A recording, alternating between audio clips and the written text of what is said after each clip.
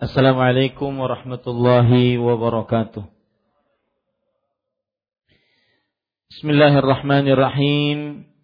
Innal hamdalillah nahmaduhu wa nasta'inuhu wa nastaghfiruh wa na'udzu billahi min shururi anfusina wa sayyiati a'malina. Man yahdihillahu fala mudilla lahu wa man yudlil fala hadiya lahu. وأشهد أن لا إله إلا الله وحده لا شريك له وأشهد أن محمدا عبده ورسوله يا أيها الذين آمنوا اتقوا الله حق تقاته ولا تموتن إلا وأنتم مسلمون يا أيها الناس اتقوا ربكم الذي خلقكم من نفس واحدة وخلق منها زوجها وبث منهما رجالا كثيرا ونساء واتقوا الله الذي تساءلون به والأرحام إن الله كان عليكم رقيبا يا أيها الذين آمنوا اتقوا الله وقولوا قولا سديدا يصلح لكم أعمالكم ويغفر لكم ذنوبكم ومن يطع الله ورسوله فقد فاز فوزا عظيما أما بعد فإن أصدق الحديث كتاب الله وأحسن الهدي هدي محمد صلى الله عليه وعلى آله وسلم وشر الأمور محدثاتها وكل محدثة بدعة وكل بدعة ضلالة وكل ضلالة في النار.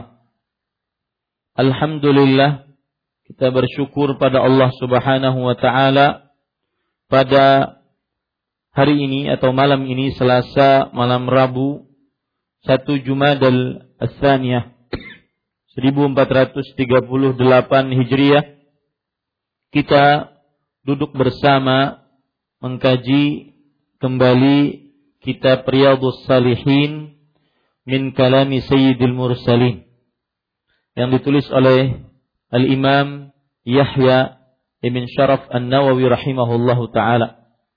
Salawat dan salam semoga selalu Allah berikan kepada Nabi kita Muhammad sallallahu alaihi wa ala alihi wasallam, pada keluarga beliau, para sahabat, serta orang-orang yang mengikuti beliau sampai hari kiamat kelak.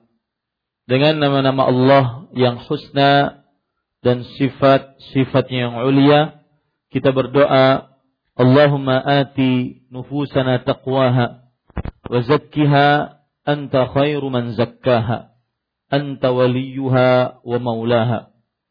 Wahai Allah, berikanlah kepada diri kami ketakwaannya dan sucikanlah diri-diri kami. Sesungguhnya Engkau adalah yang paling terbaik mensucikan jiwa dan diri. Allahumma anfa'na bima 'allamtana wa 'allimna ma yanfa'una wa zidna ilma. Wahai Allah, berikanlah manfaat dari ilmu yang Engkau ajarkan kepada kami, dan ajarkanlah kepada kami ilmu yang bermanfaat, dan tambahkanlah kepada kami ilmu. Amin ya rabbal alamin. Bapak, Ibu, saudara-saudari yang dimuliakan oleh Allah Subhanahu wa ta'ala, pada kesempatan kali ini kita mempelajari masih di dalam Kitabul Salam. Kitab artinya tulisan-tulisan, dan yang dimaksud di sini adalah hadis-hadis yang berkaitan dengan salam, pengucapan salam dan semisalnya. Dan masih atau pada malam ini kita membaca bab yang baru, bab ke yang 141. Penulis rahimahullahu ta'ala mengatakan, babun bayanu anna sunnata idza qila lil musta'dzin man anta an yaqula fulanun fayusammi nafsahu bima yu'rafu bihi min ismin aw kunyatin wa karahatu qawlihi ana wa nahwiha. Artinya bab 141, sunnah hukumnya menanyakan orang yang minta izin. Ini dalam buku terjemahan saya. Tapi sebenarnya babnya itu panjang dan perlu diingat para ikhwah dan akhwat rahimanillah wa iyyakum. Biasanya bab itu menunjukkan tentang pendapat penulis di dalam permasalahan tersebut.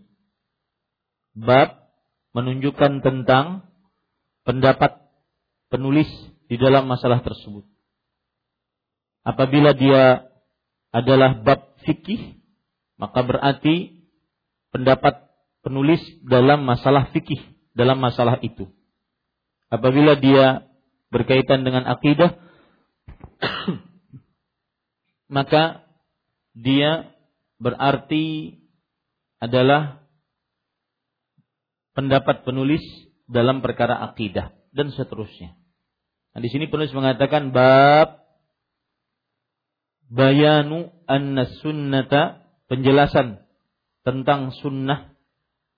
Idza qila lil musta'dzin man anta, jika dikatakan kepada orang yang meminta izin untuk masuk, siapakah Anda? An yaqul, hendaknya yang meminta izin tersebut mengucapkan fulanun wa yusammi nafsahu, yaitu si fulan, dan menyebutkan namanya, bima yu'rafu bih, sesuai dengan yang dikenal dengannya, min ismin au kunyatin, baik itu nama atau kunyah. Ini kalau seandainya ada seseorang yang ingin minta izin masuk ke dalam sebuah rumah orang lain, maka kemudian dia mengatakan, atau penghuni rumah mengatakan, siapa namamu atau siapa di luar, maka dia mengucapkan namanya dan menyebutkan nama atau kunyah yang dikenal. Dan dimakruhkan untuk mengucapkan hanya sekedar saya atau yang semisalnya. Karena semua orang juga saya. Semua orang juga adalah manusia. Maka dia dimakruhkan untuk mengucapkan saya atau yang semisalnya. Ini adalah adab di dalam minta izin. Para ikhwan yang dirahmati oleh Allah Subhanahu wa taala, hadis yang ke-874 dari Anas, saya bacakan hadisnya. An Anasin radhiyallahu anhu fi hadithihi al-masyhur fil Isra'i qala qala Rasulullah sallallahu alaihi wa alihi wasallam thumma sa'ida bi Jibrilu ila as-sama' ad-dunya fastaftaha faqila man hadha qala Jibril qila wa man ma'ak qala Muhammad thumma sa'ida ila as-sama'i ats-tsaniyah was-tsalitsah war-rabi'ah wa sa'irihin. Jazakallahu khair.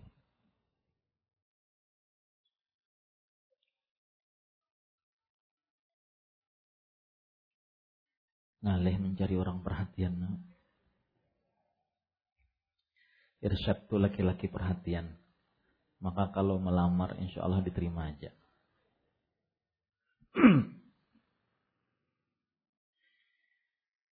Para ikhwan yang dirahmati oleh Allah Subhanahu wa taala, perhatikan. Wa man ma'ak qala Muhammad thumma sa'ida ila as-sama'i ats-tsaniyah was-tsalitsah war-rabi'ah wa sa'irihinna. Wa yuqalu fi babi kulli sama'in man hadha fayaqulu Jibril, muttafaqun alaih. Artinya, dari Anas radhiyallahu anhu dalam hadis yang masyhur mengenai peristiwa Isra, dia berkata, Rasulullah sallallahu alaihi wa alihi wasallam bersabda, Kemudian Jibril naik denganku ke langit dunia. Lalu ia meminta supaya dibukakan pintu bersamamu. Di pintu. Dia lalu ditanya, siapa ini? Dia menjawab Jibril. Ditanya, siapa yang bersamamu? Dia menjawab Muhammad. Sesungguhnya ia naik lagi ke langit yang kedua, ketiga, keempat, dan seterusnya. Dia ditanya pada tiap pintu langit, siapa ini? Ia menjawab Jibril. Muttafaqun alaih. Poin pertama dari hadis ini adalah biografi Anas bin Malik radhiyallahu anhu. Anas bin Malik radhiyallahu anhu sudah sering kita baca biografi beliau. Beliau adalah sahabat muda di zaman Rasulullah sallallahu alaihi wa ala alihi wasallam. Anas bin Malik ketika Nabi Muhammad sallallahu alaihi wasallam meninggal, maka umur beliau sekitar belasan tahun saja. Karena Rasulullah sallallahu alaihi wasallam tinggal di kota Madinah selama 10 tahun. Dan Anas bin Malik radhiyallahu anhu, beliau dilahirkan di masa Rasulullah sallallahu alaihi wa alihi wasallam sesudah atau sebelum berhijrah 10 tahun. Sebelum berhijrah 10 tahun. Jadi umur Anas bin Malik radhiyallahu anhu tatkala menjadi pembantu Rasul sallallahu alaihi wasallam sekitar 10 tahun. Dan ketika Nabi Muhammad sallallahu alaihi wasallam wafat, maka umur Anas bin Malik radhiyallahu anhu sekitar 20-an tahun. Dan Anas bin Malik radhiyallahu anhu wafat pada tahun 93 Hijriah. 93 Hijriah. Yang terkenal dari Anas bin Malik adalah beliau khadimu Rasulullah sallallahu alaihi wasallam, pembantu Rasulullah sallallahu alaihi wasallam. Kemudian keutamaan Anas bin Malik radhiyallahu anhu min aktsaris sahabati riwayatan lil hadis, yaitu salah satu sahabat yang paling banyak meriwayatkan hadis Rasul sallallahu alaihi wasallam.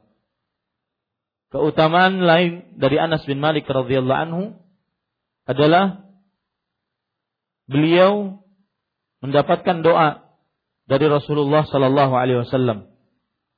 Allahumma aktsir malahu wa waladahu wa barik lahu fima a'taitahu. Ya Allah, berkahi, perbanyaklah harta dan anaknya, dan berkahilah di dalam apa saja yang engkau berikan kepadanya.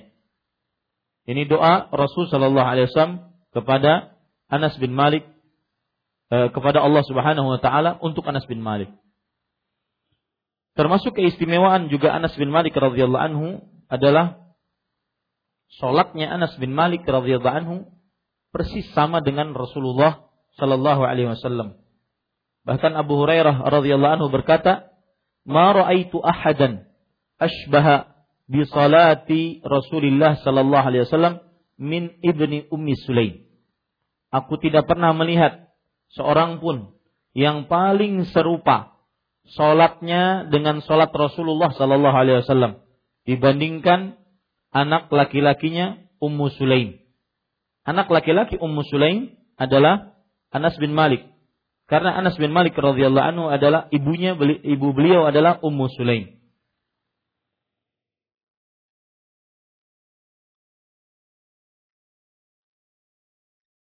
Disebutkan juga oleh seorang tabi'i yang bernama Ibnu Sirin rahimahullah. Beliau mengatakan, "Kana Anas bin Malikin ahsanan nasi salatan fil hadari was safar." Anas bin Malik radhiyallahu anhu adalah manusia yang paling baik salatnya, baik tatkala dalam keadaan muqim atau dalam keadaan safar. Ini beberapa keistimewaan dari Anas bin Malik radhiyallahu anhu.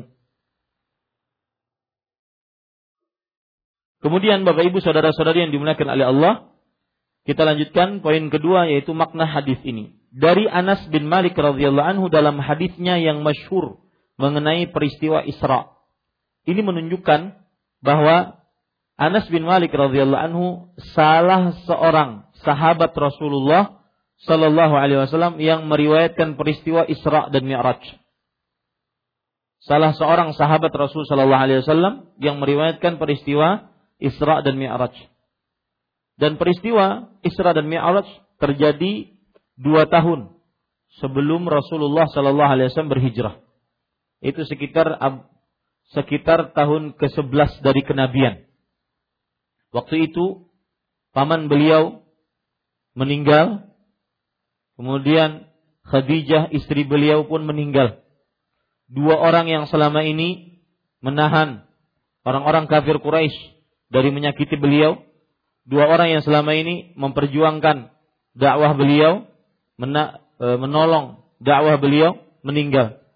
Maka tahun itu disebut dengan tahun huzn, tahun kesedihan. Untuk memberikan kegembiraan kepada Rasul sallallahu alaihi wasallam, maka beliau diangkat oleh Allah Subhanahu wa taala ke Sidratul Muntaha. Dimulai dengan peristiwa Isra, yaitu dari Masjidil Haram ke Masjidil Aqsa. Kemudian peristiwa Mi'raj dari Masjidil Aqsa ke Sidratul Muntaha dan kembali pada malam yang sama. Ini yang disebut dengan peristiwa Isra. Dan Anas bin Malik radhiyallahu anhu salah satu perawi hadis dari sahabat Rasul sallallahu alaihi wasallam yang meriwayatkan hadis tentang Isra ini. Di dalam hadis tersebut dia berkata, Rasulullah sallallahu alaihi wasallam bersabda. Dia di sini Anas. Dia berkata, yaitu Anas bin Malik. Rasul sallallahu alaihi wasallam bersabda, kemudian Jibril naik denganku ke langit dunia. Langit dunia, wallahu alam, bukan langit yang kita lihat dengan mata kepala kita ini. Bahkan langit dunia adalah salah satu langit yang Allah Subhanahu wa taala lebih mengetahui kedudukannya ataupun tempatnya. Yang penting ada langit dunia. Adapun yang kita lihat ini adalah sebuah benda yang sebatas mata manusia memandang. Bahkan ada sebagian penemuan bahwa yang kita lihat di atas langit yang kita sebut itu adalah pantulan cahaya dari lautan-lautan yang ada. Tetapi dia bukan langit dunia yang dimaksud di dalam hadis ini. Allahu a'lam di mana letaknya. Karena bumi ada sebuah planet dari planet-planet yang ada dalam satu galaksi. Jadi galaksi tersebut nanti ada galaksi-galaksi yang lain yang begitu banyak. Di manakah langit tersebut, langit dunia? Allahu a'lam. Kemudian setelah itu, kemudian Jibril naik denganku ke langit dunia. Lalu ia meminta supaya dibukakan pintu. Dan langit dunia ini adalah langit yang apabila orang kafir, maka dia tidak akan dibukakan pintu langit dunia. Kalau dia orang kafir, tidak dibukakan pintu langit dunia. Sebagaimana firman Allah Subhanahu wa taala di dalam Al-Qur'an, hatta yalijal jamalu fi sammil khiyat.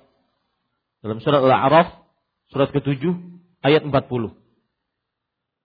Yang artinya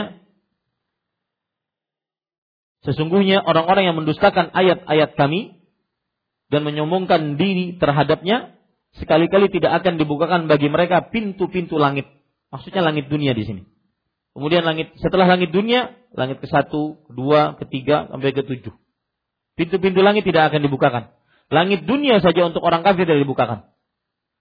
Ini disebutkan oleh Allah dalam surat apa tadi? Al-A'raf surat ke-7 ayat 40. Dan juga para ikhwan yang dirahmati oleh Allah Subhanahu wa taala, perihal langit-langit ini disebutkan oleh Allah Subhanahu wa taala juga tentang kemudian orang-orang yang kafir tadi, maksud saya gini, kemudian orang-orang yang kafir tadi setelah tidak dibukakan pintu langit-langit dunia, maka dilempar kembali ke dunia.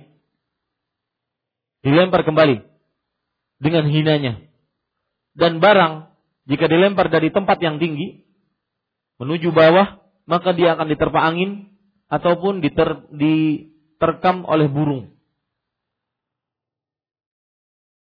Allah Subhanahu wa taala berfirman akan hal ini, hinanya orang-orang yang kafir di akhirat ataupun setelah meninggalnya dia, sebagaimana disebutkan oleh Allah Subhanahu wa taala dalam surah Al-Hajj surat ke-22 ayat 31. Allah Subhanahu wa taala berfirman, "Hunafa'a lillah ghairu musyrikin bih." Yaitu orang-orang yang lurus, menyembah hanya kepada Allah, tidak mensyirikkan Allah dengan sesuatu apapun. Wa man yusyrik billah, siapa yang mensyirikkan Allah, faka'annama kharra minas sama' fatakhtafuhu at-tayr aw tahwi bihi ar-rih fi makanin sahiq. Maka barang siapa mempersekutukan Allah, maka adalah ia seolah-olah jatuh dari langit. Ya. Setelah tidak dibukakan pintu langit dunia, kemudian dilempar. Seakan-akan dia jatuh dari langit, lalu disambar oleh burung atau diterbangkan angin ke tempat yang jauh. Tidak ada nilainya, tidak ada harganya. Oke, ini yang harus kita perhatikan ketika kita ingin berbuat maksiat kepada Allah Subhanahu wa taala. Maukah ruh kita diseperti itukan oleh Allah Subhanahu wa taala? Maka bagus judul kajian dengan tema tatkala pintu langit dunia tertutup. Wah. Ya. Tatkala pintu langit dunia tertutup. Banyak sebab kenapa pintu langit dunia tertutup. Di antaranya juga orang yang meninggal dengan membawa hutang. Tidak akan dibukakan pintu langit dunia baginya. Ini para ikhwan yang dirahmati oleh Allah Subhanahu wa taala. Itu yang berkenaan dengan langit dunia. Jadi langit dunia bukan yang kita lihat sekarang ini. Yang kita lihat sekarang ini adalah sebuah batasan mata kuat memandang ke atas. Buktinya apa? Bahwa kalau kita naik pesawat, maka awan-awan itu bertumpuk-tumpuk lagi. Awan bertumpuk-tumpuk lagi. Masih ada. Maka itu bukan langit dunia. Dan Allahu a'lam di mana batasan langit dunia. Lalu ia meminta supaya dibukakan pintu. Di langit dunia ada malaikat yang menjaga. Makanya kalau orang kafir tadi tidak akan dibukakan pintu. Jibril alaihissalam ketika membawa Nabi Muhammad sallallahu alaihi wasallam minta dibukakan pintu. Dia lalu ditanya, yaitu Jibril. Ditanya, siapa ini? Ini menunjukkan bahwasanya malaikat tidak mengetahui akan hal gaib. Kalau makhluk terdekat Allah Subhanahu wa taala selain manusia saja tidak mengetahui akan hal gaib, maka bagaimana makhluk-makhluk derajat lainnya yang lebih rendah derajatnya dibanding malaikat? Siapa ini?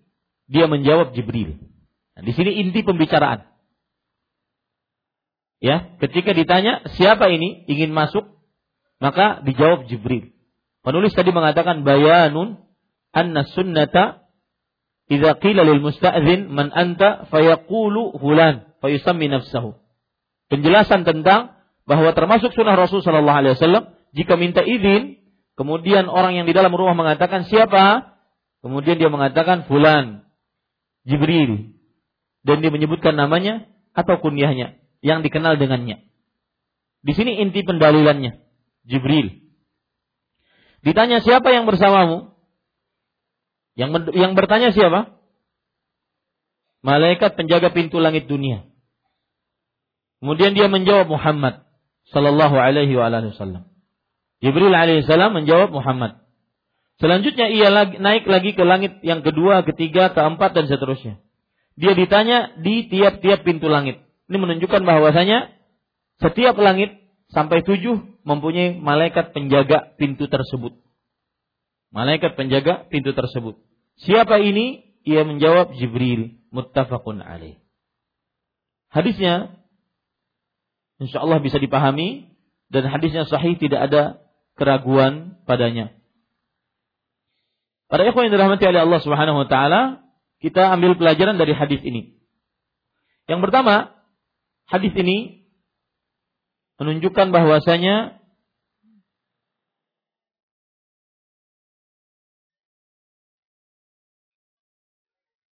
benarnya dalil tentang Isra dan Mi'rajnya Rasulullah sallallahu alaihi wasallam. Benarnya dalil tentang Isra dan Mi'rajnya Rasul sallallahu alaihi wasallam. Jadi ini kita hadapi dengan keimanan. Kita hadapi dengan keimanan. Bukan dengan memutar otak. Ada perkara-perkara yang dalam Islam yang tidak diterima akal. Karena keterbatasan akal. Bukan tidak masuk akal. Saya ulangi. Ada perkara-perkara dalam Islam yang tidak bisa diterima akal. Bukan karena tidak masuk akal. Tapi karena keterbatasan akal manusia. Maka di situ fungsinya akal kita hanya menerima dan mengimani. Tidak usah diputar dalam-dalam. Karena akal tidak akan masuk ke dalamnya. Karena di situ adalah firman Allah atau kuasa Allah Subhanahu wa taala yang berlaku. Seperti kejadian Isra Mi'raj, seperti kejadian Buraq, seperti kejadian macam-macam di luar batas akal manusia. Maka pada saat itu yang ada pada kita hanya mengimani, bukan memutar otak kita sampai di luar batas kemampuan akal. Ini tidak benar. Para ikhwan yang dirahmati oleh Allah Subhanahu wa taala, kita lanjutkan. Kemudian para ulama mengatakan langit pertama disebut juga langit kedunia. Langit pertama disebut juga langit dunia. Karena dekatnya langit tersebut dengan hamba-hamba Allah Subhanahu wa taala dibandingkan yang lainnya. Maksudnya dibandingkan langit-langit kedua, ketiga, keempat, dan kelima. Serta sampai ketujuh. Pelajaran ketiga dari hadis ini adalah dalil disyariatkannya minta izin. Dan itu berlaku juga pada penduduk langit. Oh, subhanallah. Ya, jangankan rumah di dunia.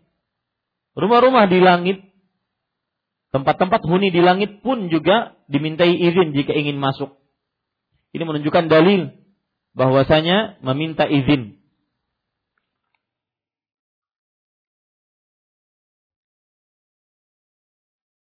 Kemudian yang kedua, yang keempat, betul ya? Yang keempat yaitu sebagaimana disebutkan dalam bab, jika orang minta izin dan ditanya nama, maka dia menyebutkan namanya. Bukan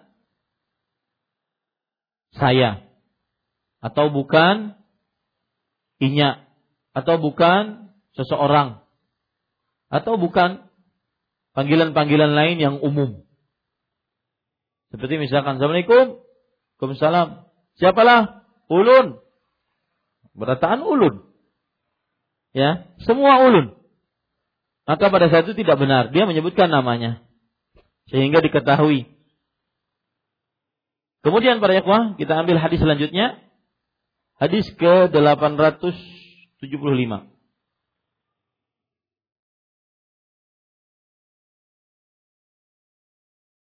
Ya, sebentar.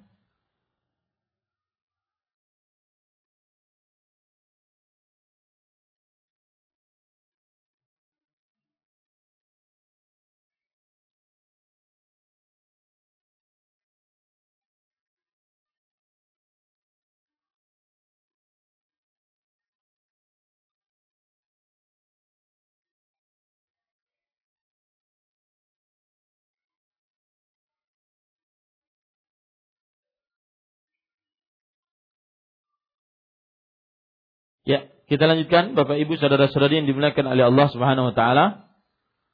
Hadis yang ke-875.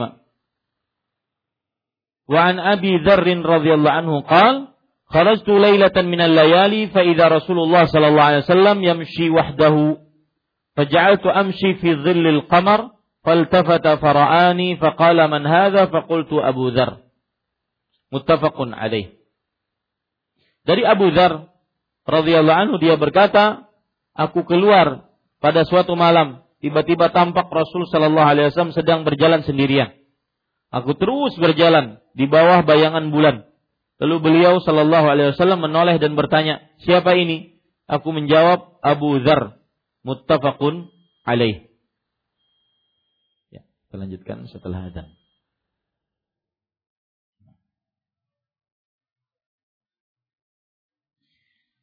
Ya, kita lanjutkan Bapak Ibu saudara-saudari yang dimuliakan oleh Allah Subhanahu wa taala. Poin pertama dari hadis ini adalah biografi Abu Dzar radhiyallahu anhu. Abu Dzar, nama asli beliau Jundub bin Junadah bin Qais. Jundub bin Junadah bin Qais bin Amr. Dan terkenal dengan Abu Dzar al-Ghifari. Abu Dzar al-Ghifari. Terkenal dengan kunyahnya. Abu Dzar al-Ghifari.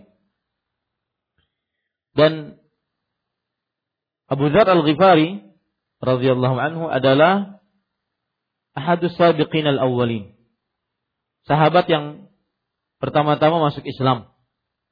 Bahkan disebutkan oleh Imam Az-Zahabi, kana khamisu khamsah fil Islam. Orang kelima yang masuk Islam. Abu Dzar adalah orang yang kelima masuk Islam. Setelah masuk Islam, beliau diperintahkan oleh Rasul sallallahu alaihi wasallam untuk pulang ke kaumnya. Dan beliau pun pulang dengan membawa perintah Rasul sallallahu alaihi wasallam. Ketika Nabi Muhammad sallallahu alaihi wasallam berhijrah ke kota Madinah, maka beliau pun berhijrah. Dan beliau berhijrah setelah peperangan Khandaq. Jadi beliau tidak ikut perang Badar, tidak ikut perang Uhud, tidak ikut perang Khandaq. Tapi beliau setelah itu ikut semua bersama Rasul sallallahu alaihi wasallam hadaran wa safara. Baik dalam keadaan muqim atau dalam keadaan safar, selalu bersama Rasul sallallahu alaihi wasallam. Abu Dzar al-Ghifari termasuk ahli fatwa di kekhalifahan Abu Bakar, Umar dan Utsman radhiyallahu anhum ajma'in. Abu Dzar al-Ghifari radhiyallahu anhu kana Adam dakhman jasiman kathul lihyah. Adam itu artinya adalah kulitnya coklat. Jadi yang bernama Adam itu kulitnya coklat dalam bahasa Arab. Adam kulitnya coklat. Coklat banget. Iya. Besar dan tinggi. Dan jenggotnya lebat. Kemudian Imam Az-Zahabi rahimahullah mengatakan, wa kana ra'san fi zuhdi was-sidqi wal-ilmi wal-amal. Abu Dzar al-Ghifari adalah pemimpin di dalam perkara zuhud, kejujuran iman, ilmu dan amal. Awalan bil haq. Beliau adalah orang yang menyampaikan kebenaran dengan tegas. La ta'khudhuhu fillahi laumata la'im. Beliau tidak pernah takut terhadap celaan orang yang mencela. Dan beliaulah yang pertama kali mengucapkan salam kepada Rasulullah sallallahu alaihi wasallam. Assalamualaikum. Beliaulah yang pertama kali mengucapkan salam kepada Rasul sallallahu alaihi wasallam. Dan beliau menyaksikan penaklukan Baitul Maqdis yang berada di negeri Palestina sekarang ini. Semoga Allah Subhanahu wa taala membukakannya kembali untuk kaum muslimin. bersama Umar bin Khattab radhiyallahu anhu pada saat itu.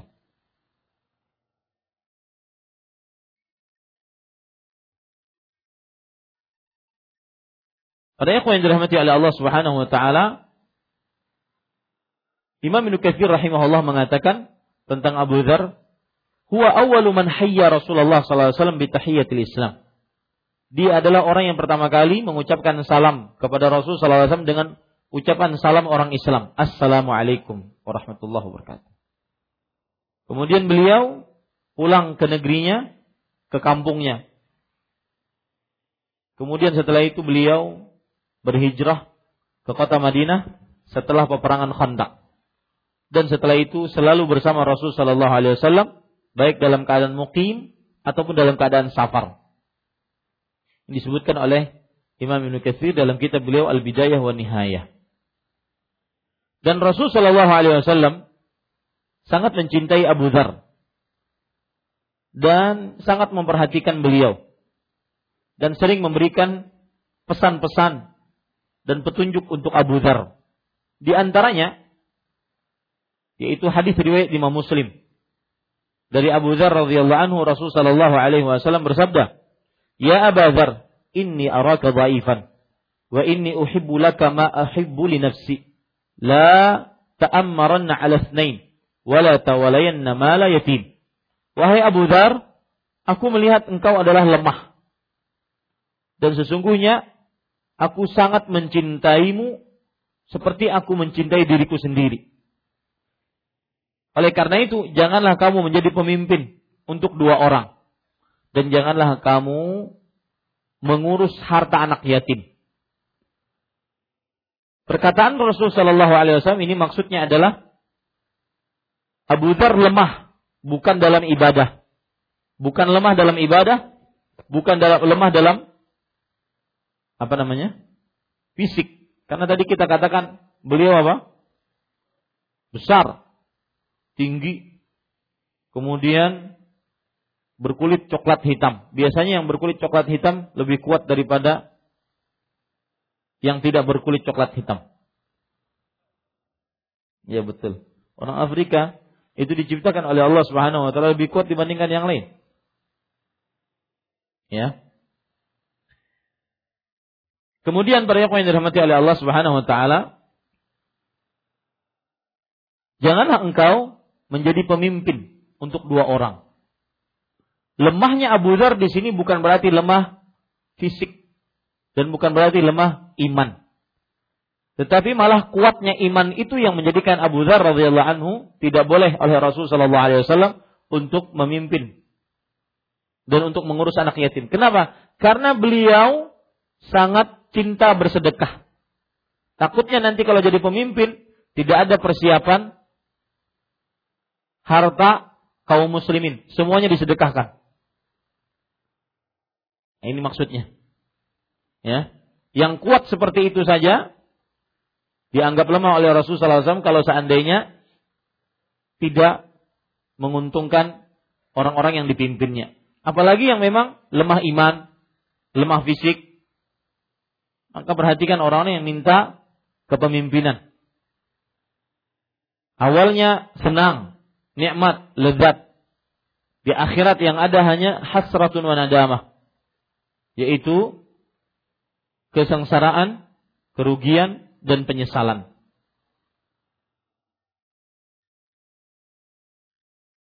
Dan para ikhwan yang dirahmati oleh Allah Subhanahu wa taala,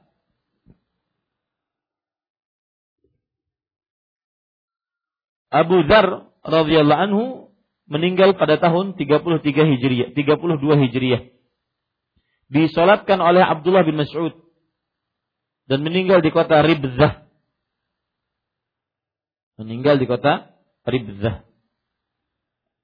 Radhiyallahu anhu.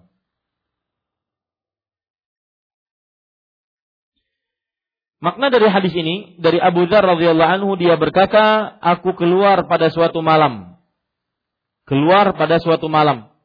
Tiba-tiba tampak Rasulullah sallallahu alaihi wasallam sedang berjalan sendirian. Aku terus berjalan di bawah bayangan bulan. Lalu beliau sallallahu alaihi wasallam menoleh dan bertanya, siapa ini? Aku menjawab, Abu Dzar. Ini hadis jelas Ya, bahwa ketika ditanya siapa engkau, maka dijawab nama atau kunyah yang dengannya seseorang dikenal. Tetapi lebih baik nama, ya, lebih baik nama. Kunyah kalau dikenal.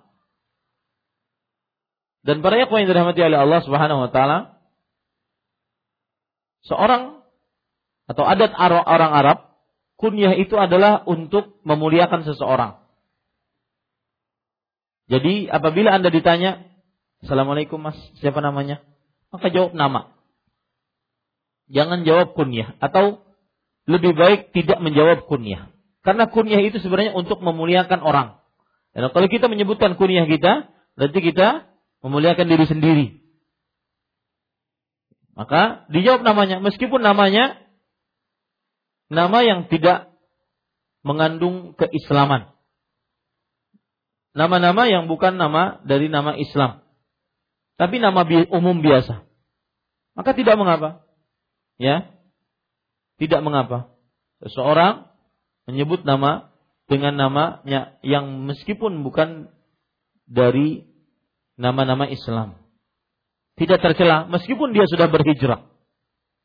Ya, meskipun dia sudah berhijrah, tidak tercela. Baru setelah itu nanti yang bertanya akan bertanya lagi, siapa kunyahnya Mas? Abu Fulan. Baru yang bertanya mengatakan, selamat Mas Abu Fulan. Bukan berarti dia yang menyatakan Abu Fulan. Karena itu untuk memuliakan diri.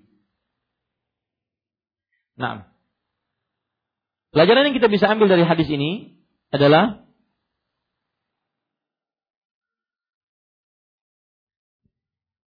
bolehnya berjalan sendirian tatkala malam. Bolehnya berjalan sendirian tatkala malam.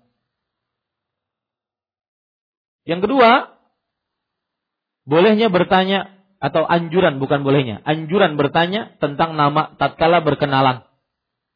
Ya, misalkan sekarang salaman, tapi nggak tahu namanya, ya, maka tanya namanya. Assalamualaikum, siapa ngarannya? Jangan malu, itu adab Islam. Ya, itu adab Islam.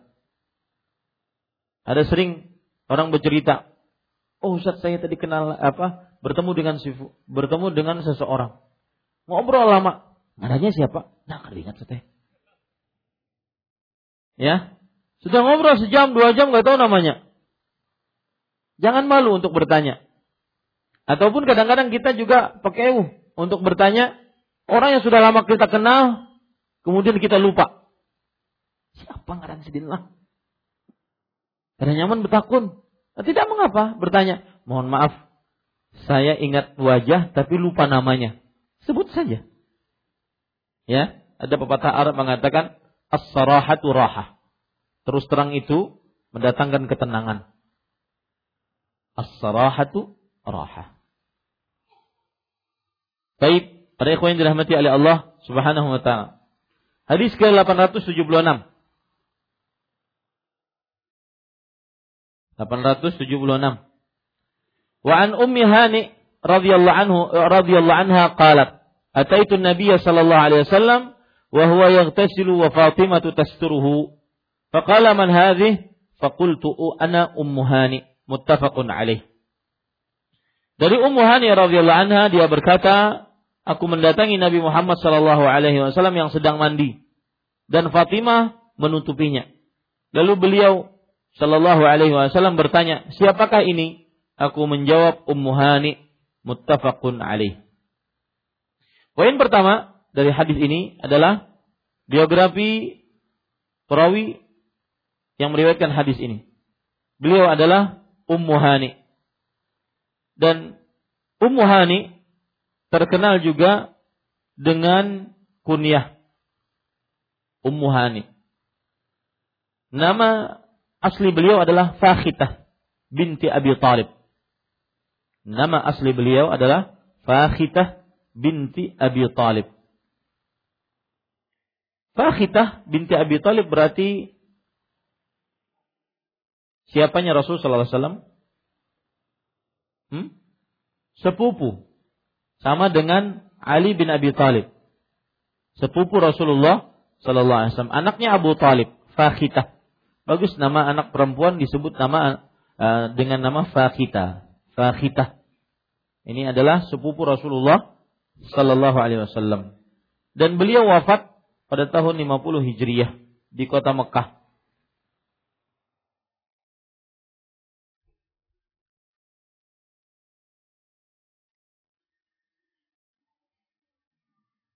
Dan Ummu Hani radhiyallahu anha wa ardhaha, beliau masuk Islam tatkala penaklukan kota Mekah. Masuk Islam tatkala penaklukan kota Mekah.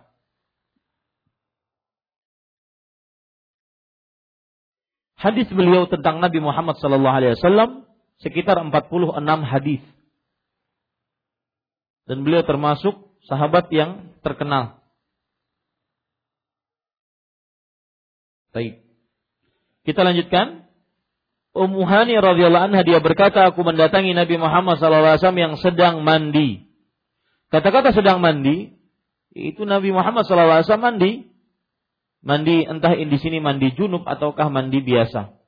Tetapi biasanya disebutkan kata-kata mandi, tidaklah disebutkan mandi kecuali mandi junub. Mandi. Dan Fatimah sedang menutupinya. Menutupi karena waktu itu tidak ada kamar mandi yang tertutup. Maka menutupinya dengan kain biasanya. Sangat sederhana Rasulullah sallallahu alaihi wasallam. Lalu beliau bertanya, karena datang Ummu Hani, beliau bertanya, siapa ini? Ini menunjukkan bahwasanya kalau lagi mandi untuk keadaan terpaksa boleh berbicara. Yang dilarang adalah tatkala buang air besar. Adapun mandi tidak mengapa. Ya. Tapi jangan ngobrol. Kamar mandi bersebelahan, Bapak pian. Jangan ya. Tetapi untuk keperluan. Ya. Siapakah ini? Aku menjawab Ummu Hani. Ini juga menunjukkan bahwa boleh kalau ditanya seseorang, maka boleh menjawab dengan kunyah.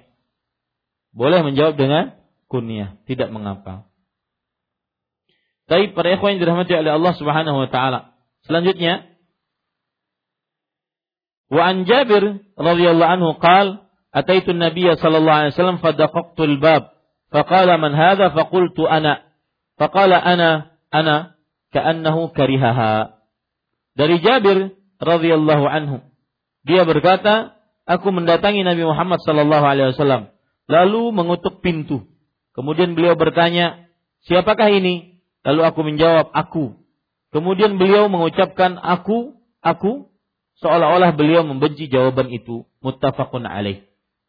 Para ikhwan yang dirahmati oleh Allah Subhanahu wa taala, poin pertama dari hadis ini adalah yaitu biografi sahabat yang meriwayatkan hadis ini. Dan sahabat yang meriwayatkan hadis ini adalah bernama Jabir. Jabir di tengah-tengah para sahabat banyak namanya. Maksudnya banyak sahabat yang bernama Jabir. Siapa saja sahabat-sahabat yang bernama Jabir?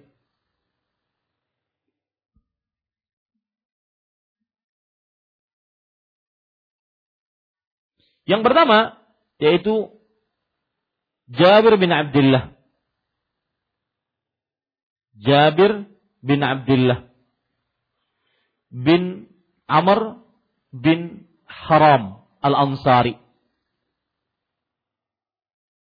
Jabir bin Abdullah bin Haram bin Amr al-Ansari.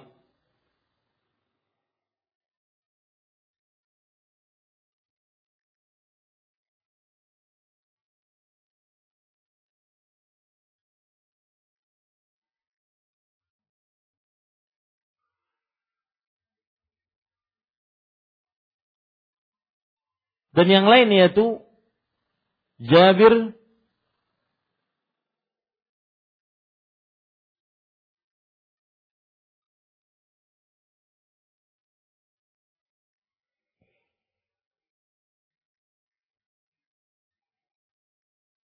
yang sangat terkenal adalah Jabir bin Abdullah bin Haram bin Amr al-Ansari.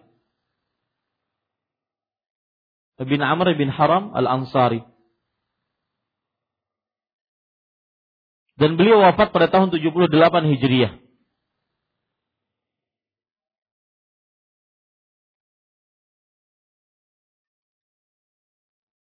Dan Jabir bin Abdullah,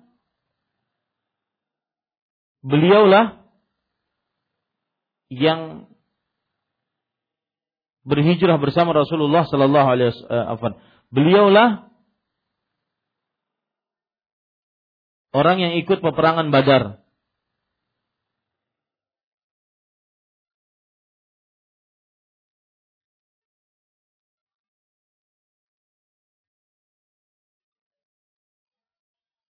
Dan beliau masuk Islam tatkala masih kecil. Ketika terjadi perjanjian Aqabah yang kedua.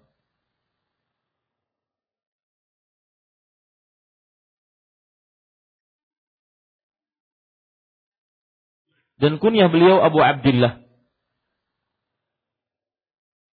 Baik. Jabir bin Abdullah dia berkata, aku mendatangi Nabi Muhammad sallallahu alaihi wasallam lalu mengetuk pintu.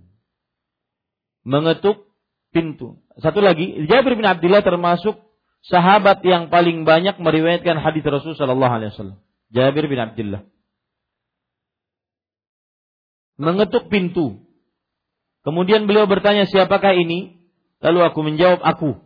Nah, kata-kata aku ini bermasalah. Nah, karena tidak menyebutkan nama. Kemudian beliau mengucapkan, yaitu aku. Yaitu Rasul sallallahu alaihi wasallam mengatakan aku. Seolah-olah beliau membenci jawaban itu. Maka orang yang ingin masuk ke dalam rumah seseorang, maka jika ditanya oleh orang dalam rumah, siapa? Maka menjawab namanya. Ataupun menjawab kunyahnya, yang dengannya dia dikenal. Dan Bapak Ibu saudara-saudari yang dimuliakan oleh Allah, hadis ini hadis yang sahih, muttafaqun alaih, tidak ada keraguan padanya. Nah, itu kira-kira yang bisa kita bahas pada kesempatan kali ini tentang bab sunnahnya menanyakan orang yang minta izin dan menjawab dengan nama atau kunyah.